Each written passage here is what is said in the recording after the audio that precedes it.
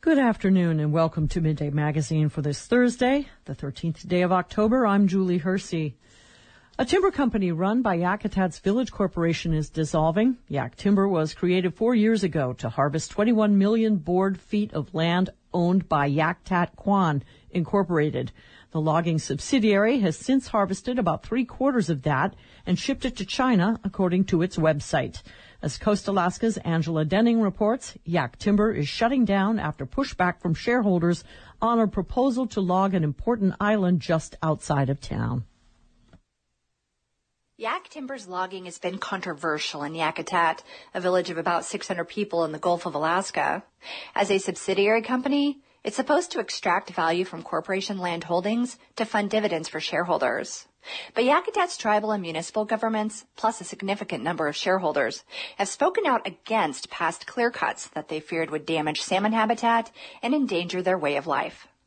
More recently, Yak Timber has faced backlash over a proposal to log corporation land on nearby Kantak Island. Kantak is considered a barrier island for our community. Mary Knutson is the Cultural Heritage Director for Yakutat's tribe. It literally sits right in front of town and blocks all of the harsh storms that come off the Gulf of Alaska. And so it prevents us from having high-speed winds and, it protects from tsunamis. Yak Timber planned to log the island by thinning rather than clear-cutting, picking specific trees and leaving most of the forest intact. In a letter to shareholders, parent company Yakutat Kwan Incorporated says the decision to log the island was made in the community's best interest. The corporation says it had hoped to use the revenue from the timber harvest to fund new business ventures and help community members build homes. But that was still too much for many. Knutson says besides the island being important geographically, it's culturally significant. Before we had the practice of burying people in one specific location, we would also cremate them, which would then make the trees culturally modified trees, right? So we haven't been able to do enough exploration over there as the tribe to be able to say where all of the specific locations could be. None of the streams that are over there are cataloged by the state currently, so they don't have anadromous protections. That's Hava Roloff, the tribe's fisheries biologist who has been hiking around Kantak. She says even though state biologists haven't recorded ocean-going fish in the streams, they're perfect for coho salmon. It's all ideal coho habitat. It just screams coho habitat. So that's my goal right now, is just kind of mapping the whole stream network out there and making sure that if coho are utilizing those streams, that they're documented and that they'll be protected. Yakutat Kwan cites opposition to the Kantak logging operation as its reason for shutting down. With debts coming due and no viable source of revenue, the corporation's board says it was left with no choice but to dissolve Yak Timber and sell its assets. Yak Timber and Yakutat Kwan Incorporated did not respond to requests for comment. But some shareholders say they're not to blame for Yak Timber's shutting its doors. If you read the fine print, that's what it sounds like, is it's our fault that we didn't let them go do this. Jason Jensen is a shareholder descendant who worked for a company that Yak Timber contracted to load its timber onto ships. Pretty much all the shareholders here have the same mindset that it sounds like they're trying to pass the blame on the shareholders for them not being a successful business venture. Jensen says shareholders weren't privy to the corporation's finances, and there's been a problem with transparency. Meanwhile, he says the timber company set itself up for failure by taking out loans, acquiring equipment, and getting into more debt without communicating with shareholders. It just seemed like every step of the way there was a roadblock. There was something, canceled meetings, canceled elections, and nonstop stuff in the road to block the shareholders from getting the information that they wanted. And so at some point in time, the number came out that there was like $14 million in loans. And the collateral was land that the shareholders never agreed to give up. Yakutat Kwan says the company plans to sell all of Yak Timber's equipment and assets at an auction in Seattle in the coming months. Reporting in Petersburg, I'm Angela Denning. Petersburg School District has taken the first steps in rebuilding the school roofs. They were damaged last winter from heavy snowfall. For now, the roofs are functional and fully repaired, but the school district still plans to replace them. In KFSK's Campus Connection radio show on Tuesday, Superintendent Erica Clute-Painter said the roofs are a high priority. We had quite a winter last year, and so the roofs, actually, multiple, on the secondary buildings over here have been on a capital improvement list, and actually on the borough's top 4 list as well for several years now. But last year definitely brought it to a head after the massive amount of snow and ice, and there was quite a bit of damage that came from that. Most of the damage was from ice chunks forming on top of buildings.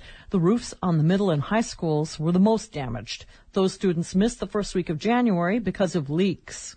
We've completed all of our insurance repairs, but we are working through the process of the capital improvement project process through the Department of Education and through the state. And that's a kind of a reimbursement program, and there's a lot of hoops to jump through to do it. And so we're actually spending this year doing all the pieces. The school now has a report on the scope of rebuilding. They don't know yet how much those changes will cost, but they know the process will be long. Sarah Holmgren is the president of the local school board. Yeah, we're glad we survived, at least. We just need a new roof before the next big clobbering.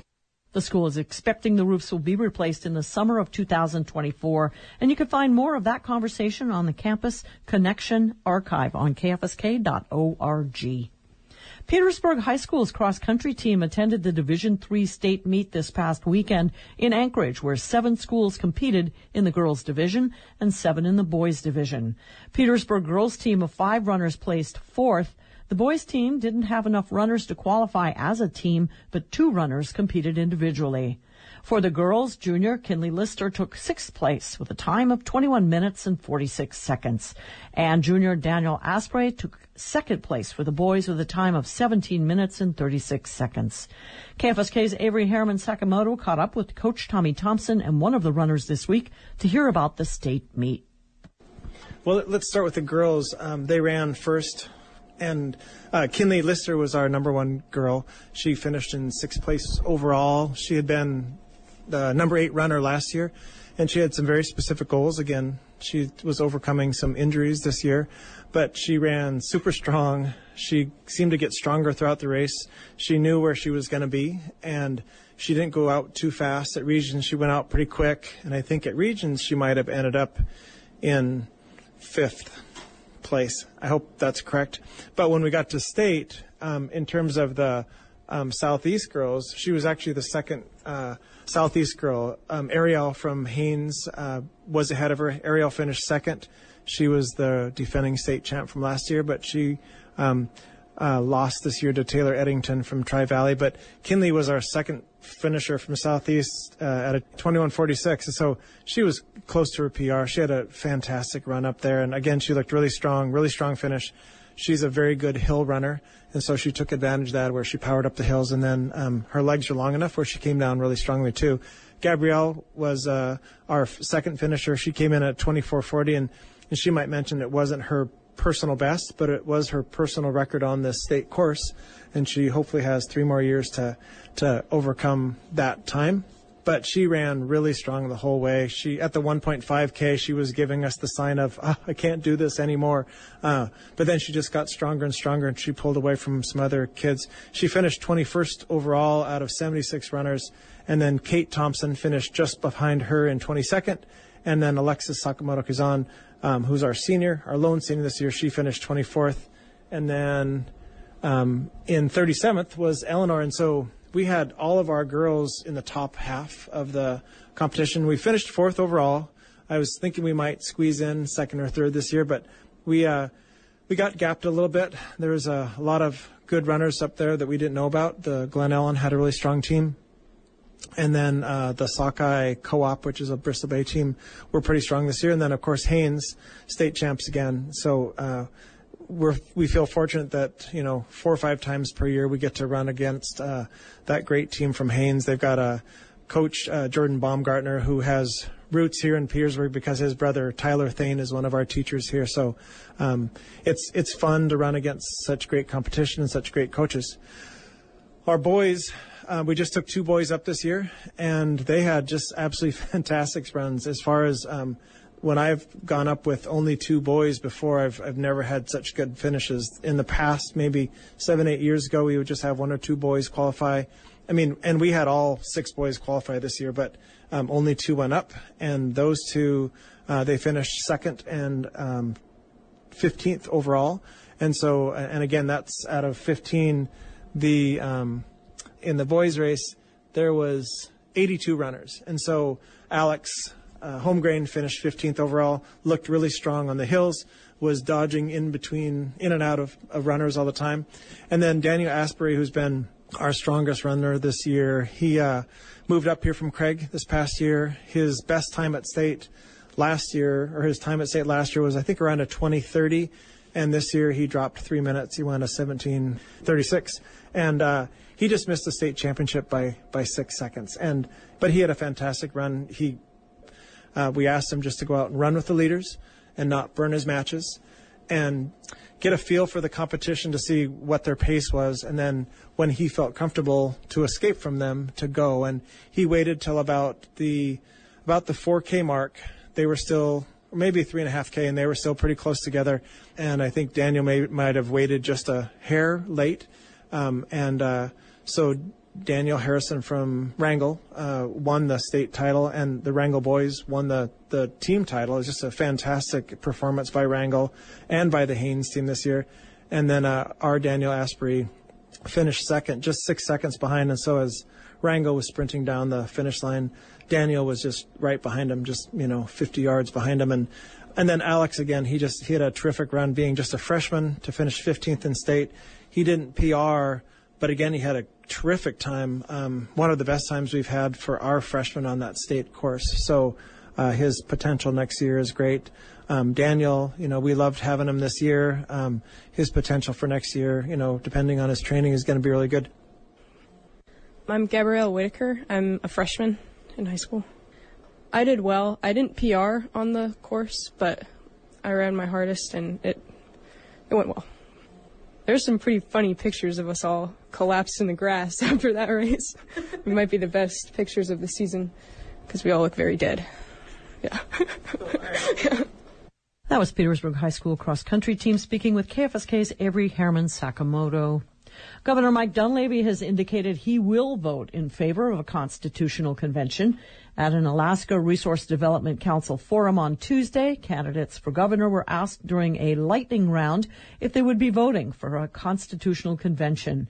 Candidates responded by raising yes or no signs. The Anchorage Daily News reports that Dunleavy and Republican Charlie Pierce raised yes signs. Former Governor Bill Walker, an independent, and Les Guerra, a Democrat, raised no signs. Alaska voters are asked every 10 years if there should be a convention to consider amending the state's constitution. While the question has been soundly defeated in the past, both sides of the debate have been preparing for a fight this year. The question will be on the November 8th ballot. The Alaska Public Offices Commission will hear a campaign finance complaint against Governor Dunleavy on Friday. It alleges that Dunleavy's campaign illegally coordinated with a third-party group called A Stronger Alaska by having Brett Huber simultaneously serve in both Dunleavy's campaign and A Stronger Alaska. A Stronger Alaska is funded by the National Republican Governors Association, which has already allocated at least $3 million to support Dunleavy's reelection. State law prohibits three third-party groups from coordinating with campaigns. A ruling in favor of the RGA and Dunleavy's campaign would clear the way for A Stronger Alaska to spend its money before the election. A ruling against the groups could force A Stronger Alaska to pause its spending until it takes additional action, such as disbanding the group, refunding contributions, and then reforming the group. That process could be done quickly enough to allow spending before the election, but it would require the Republican Governors Association to disclose the donors behind the $3 million it gave to A Stronger Alaska.